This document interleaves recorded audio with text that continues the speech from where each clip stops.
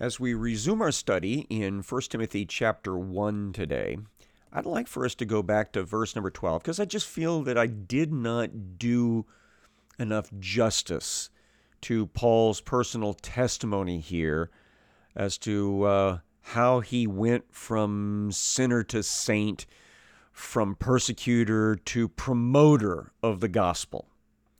I spent more time on the issue of the Judaizers, which is a perennial problem that Paul keeps having to address everywhere he goes.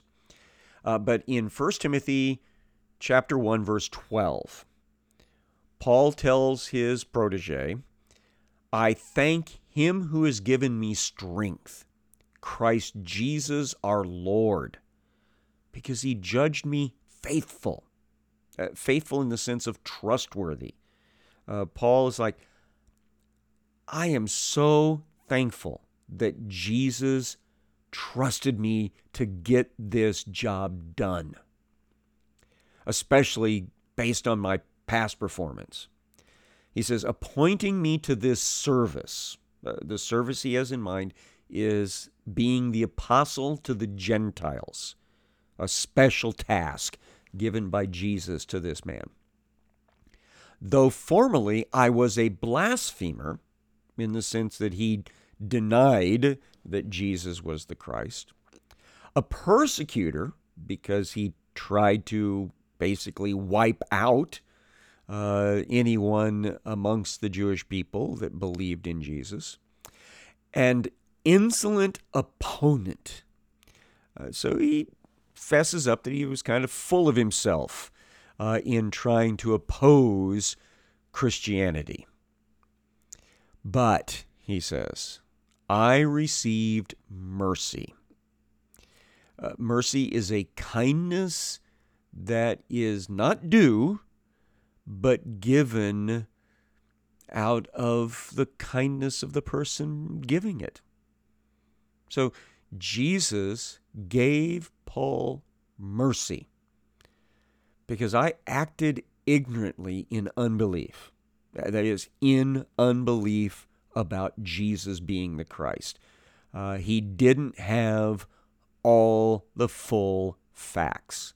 I have pointed out more than once that when the Apostle Paul was beginning his career there at Jerusalem, he was a young man, probably in his late teens, maybe he was 20. Recently arrived as a hot-burning rabbinical student from Tarsus in Cilicia. And he trusted that his teachers, like Gamaliel and others, would give him the straight information about this new cult, the Nazarene cult, those that believed in Jesus. But he got bad information because none of them believed. All of them thought it was a fake, a fraud, and a con.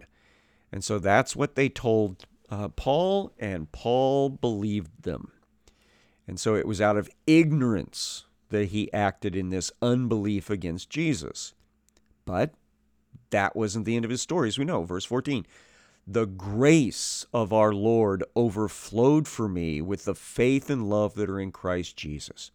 Grace is unmerited favor.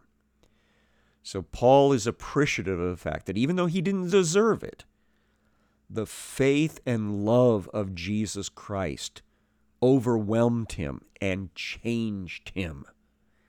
Verse 15, the saying is trustworthy and deserving of full acceptance, that Christ Jesus came into the world to save sinners.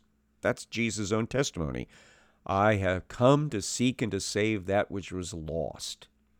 Even his name in Hebrew, Yehoshua, literally describes his job description. He who is salvation. So Paul says it's a really basic principle that Jesus came to save sinners. And guess what? Of whom I am the foremost. Now, I want to touch on that again. we know that Paul was not the worst criminal in human history.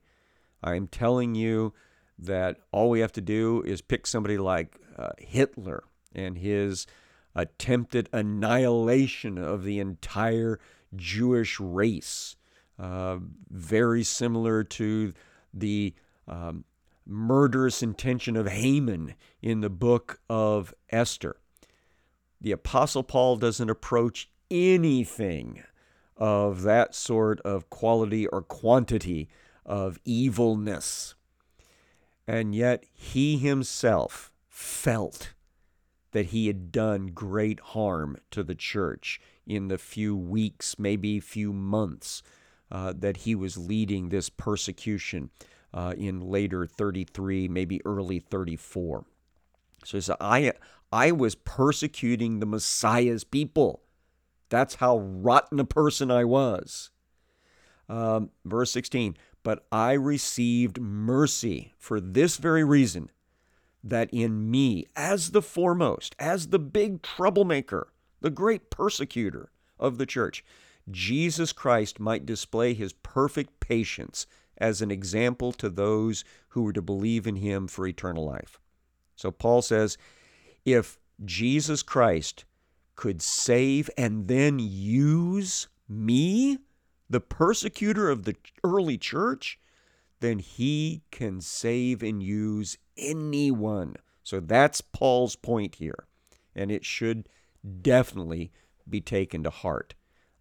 Verse 17, he closes with a praise to the King of ages, the King of eternity. God is outside of time and space, so he is in charge of time and space. To the King of ages, immortal. He just always has been. He'll never die. Invisible. So he is not seen by the naked eye. The only God. That is right in line with the great Shema of the Jewish faith. Hear, O Israel, he who is our God. He who is one. So he is the only one.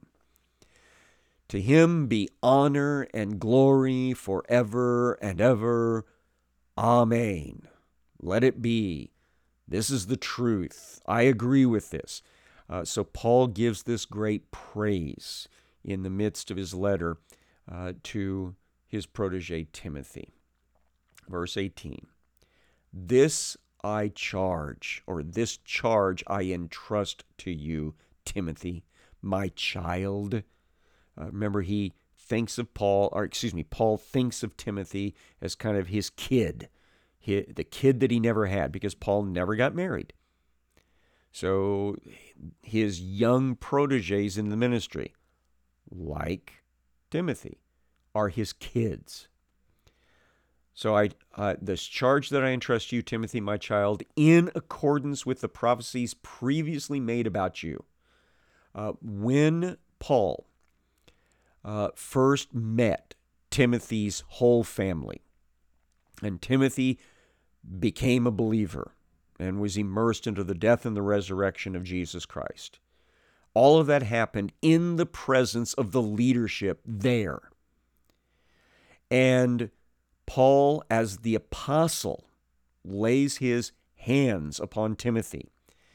And in the process of that happening, prophecies were made about Timothy, about how Timothy would be one of these great ministry persons, an evangelist, a protege of the Apostle Paul.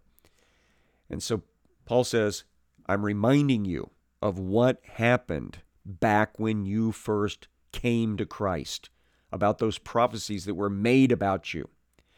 And I want you to remember those so that by them you may wage the good warfare, holding faith and a good conscience. So he wants him to hang in there and not give up the fight, because God's already said that Timothy has the wherewithal to engage the enemy. I mean, that's why Paul has sent him to Ephesus while Paul's doing things elsewhere. He knows that Timothy can handle the assignment. Verse number 19 continues, by rejecting this, some have made shipwreck of their faith. That is, the faith has been rejected by some of these people, and so they've basically crashed on the shoals of disbelief and made a mess of what had started out. Among whom are Hymenaeus and Alexander. Now, Paul has no problem naming names sometimes when they are big-time troublemakers, and these guys most certainly are. If you go to the second letter to Timothy, which will happen a few years later, he says that some of these bad teachers are talking in such a way that it's spreading like gangrene, like a big nasty infection that's going to kill the church. And he says among them are Hymenaeus and Philetus. So this Hymenaeus guy is a continuing problem. So is apparently Alexander. Alexander's also mentioned in 2 Timothy chapter 4, verse 14. Alexander the coppersmith did me much harm. The Lord will repay him according to his deeds. Now you may remember that Paul's ministry at Ephesus was shortened by the big riot carried out by the metal workers, those who were making little metal shrines for the tourist trade that came to Ephesus for the worship of Diana or Artemis of the Ephesians. And they were so upset that they weren't selling nearly as many products as they used to because of the Apostle Paul that they started a riot and got Paul run out of town. It's likely that Alexander was part of that bunch. And so he never gave up trying to cause Paul trouble. So here is Paul telling Timothy, there's some people that have shipwrecked their faith in God, and I'll give you two names for an example, Hymenaeus and Alexander, whom I have handed over to Satan that they may learn not to blaspheme. Now that's an interesting line there. The closest thing we have to that is over in the 1 Corinthians 5 passage, where Paul was telling that church, the Corinthian church, look, I'm not there, but I can tell you already, this guy has got problems, and he needs to be handed over to Satan. And what is meant by this is he needs to get kicked out of the church. You need to revoke his rights and privileges as a Christian. Make it clear to him, because he rejects the Word of God, the teaching of God. He is out of the family. So here is a possibility, at least, that Hymenaeus and Alexander may have briefly come into the church and professed faith in Jesus Christ, but as time went on, they crashed their ship of faith. And now Paul is saying, when that happened, I was there, and I put them through the discipline process, put them through church discipline process, which is you warn them once, you warn them a second time, and then you bring them to the family intervention meeting, the church meeting, and if they won't listen to the church, you kick them out of the church. And that's the equivalent of being handed over to Satan. Now, the goal is that they will be so taken aback, so shocked, so hurt and upset about having their rights and privileges as a Christian revoked that they will repent and come back. And so that is what Paul says he'd hoped would happen with Hymenaeus and Alexander. But he does warn Timothy, watch out for him. Watch out for people like them that have managed to crash their faith. Chapter number 2, verse number 1. First of all. So now Paul is getting into the things he wants Timothy to focus on. This is the teaching section. First of all, I urge that supplications, prayers, intercessions, and thanksgivings be made for all people. Now, these are a variety of words referring to prayer. Some of them are about asking for things for self. Others are about asking for things for other people. Others are about making sure you are thankful for what you've already heard back from God on. But it is basically prayer life that he's talking about here. He says, number one priority, I want people praying for people. Verse 2, for kings and all who are in high positions, that we may lead a peaceful and quiet life, godly and dignified in every way. So we need to be praying for the leadership of our region, our country, our world, because those guys have been left in charge by God's permissive will, at the very least, but possibly his directed will. And in those roles, those leaders, people like congressmen, senators, presidents, prime ministers, kings, queens, all the different high-placed authorities, what they decide has an impact on a lot of people. And so we need to be praying that they will make good choices, because we don't want to live in a world of turmoil. Right now, as I'm recording this, the Israeli war with Hamas has been going on for a month. By the time you hear this, it'll be closer to 2 months. I'm hoping that maybe some of it has been resolved by then.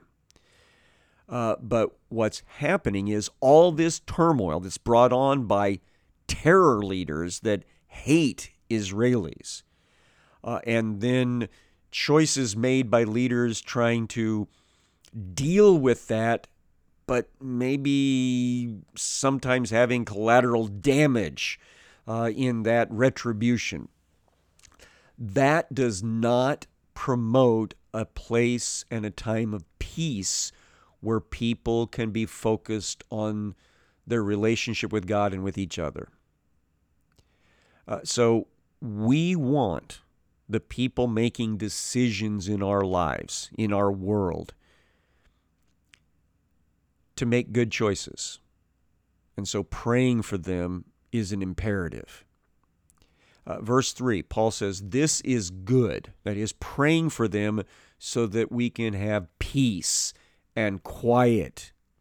This is good, and it's pleasing in the sight of our God, our Savior, who desires all people to be saved and to come to the knowledge of the truth.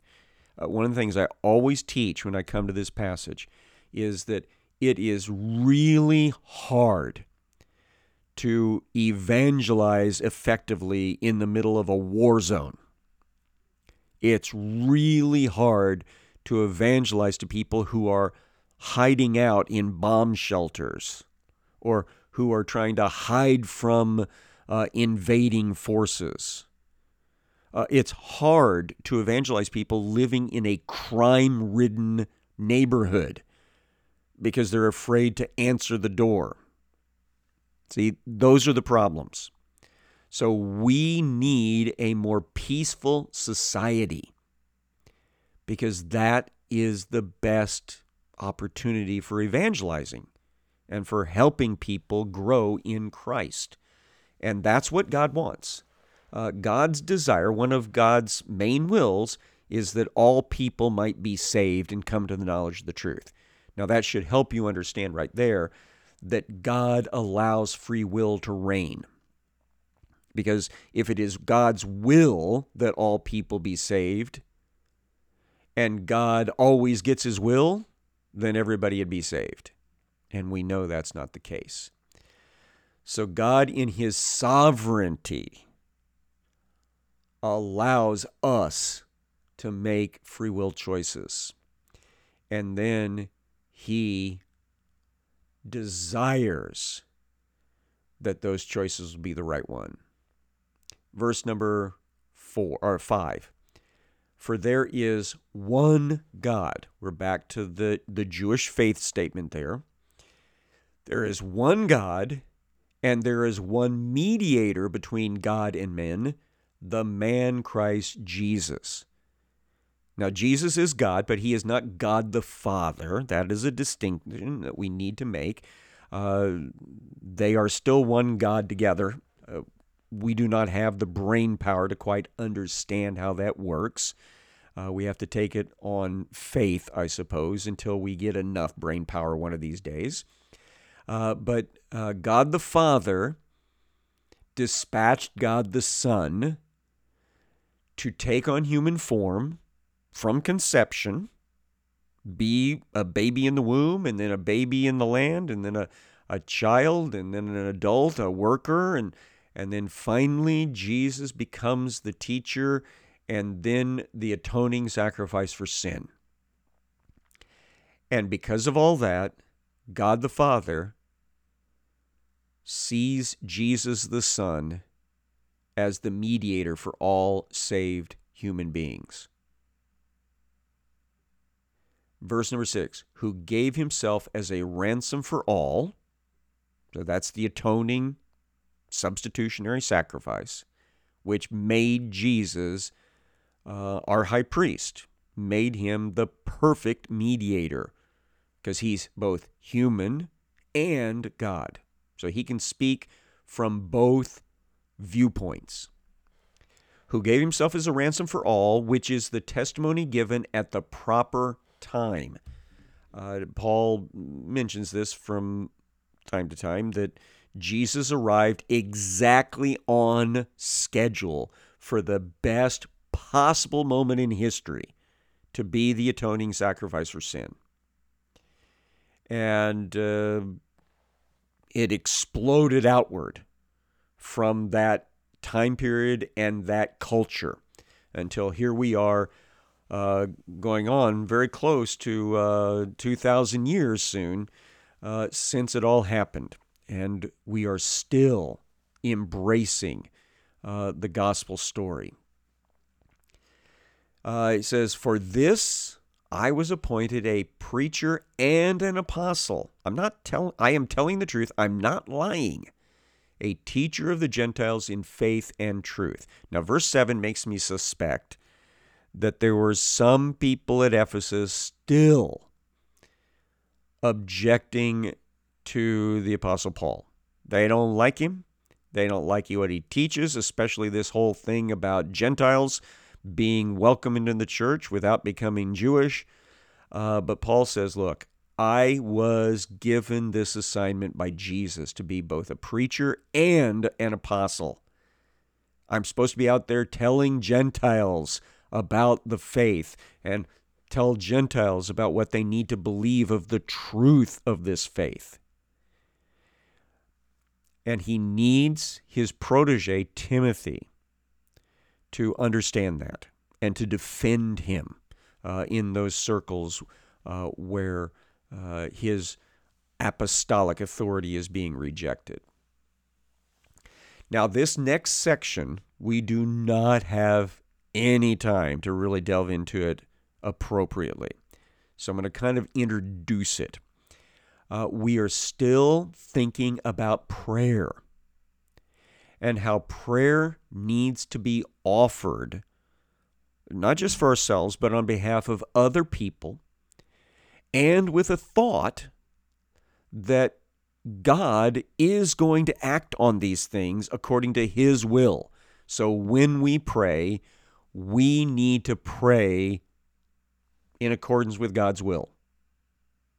It should not be us trying to force God to give us stuff. It shouldn't be a gimme, gimme, gimme session.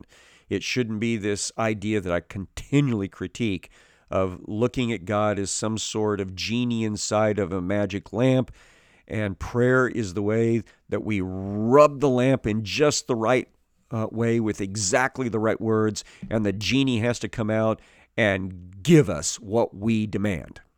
That is definitely not the way that Christians should approach prayer. And shame on any of them that tried that. So he's still in the context of prayer, and so he writes this next. I desire then that in every place the men should pray lifting holy hands. That was a common Jewish practice. You can see it in the Old Testament.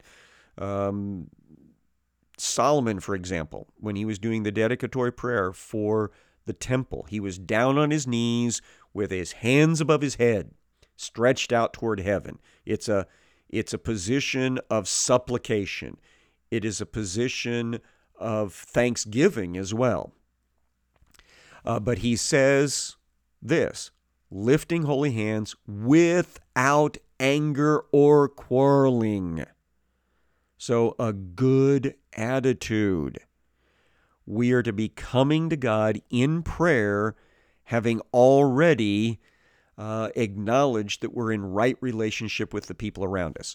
As we close, let me remind you of a parable that Jesus taught. I suppose it's a parable.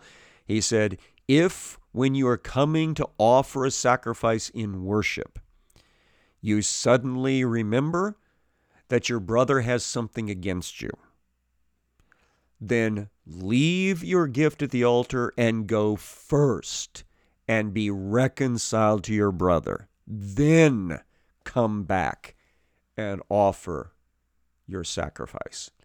And so this is, I think, Paul's way of reminding us we all need to pray in good relationship with each other.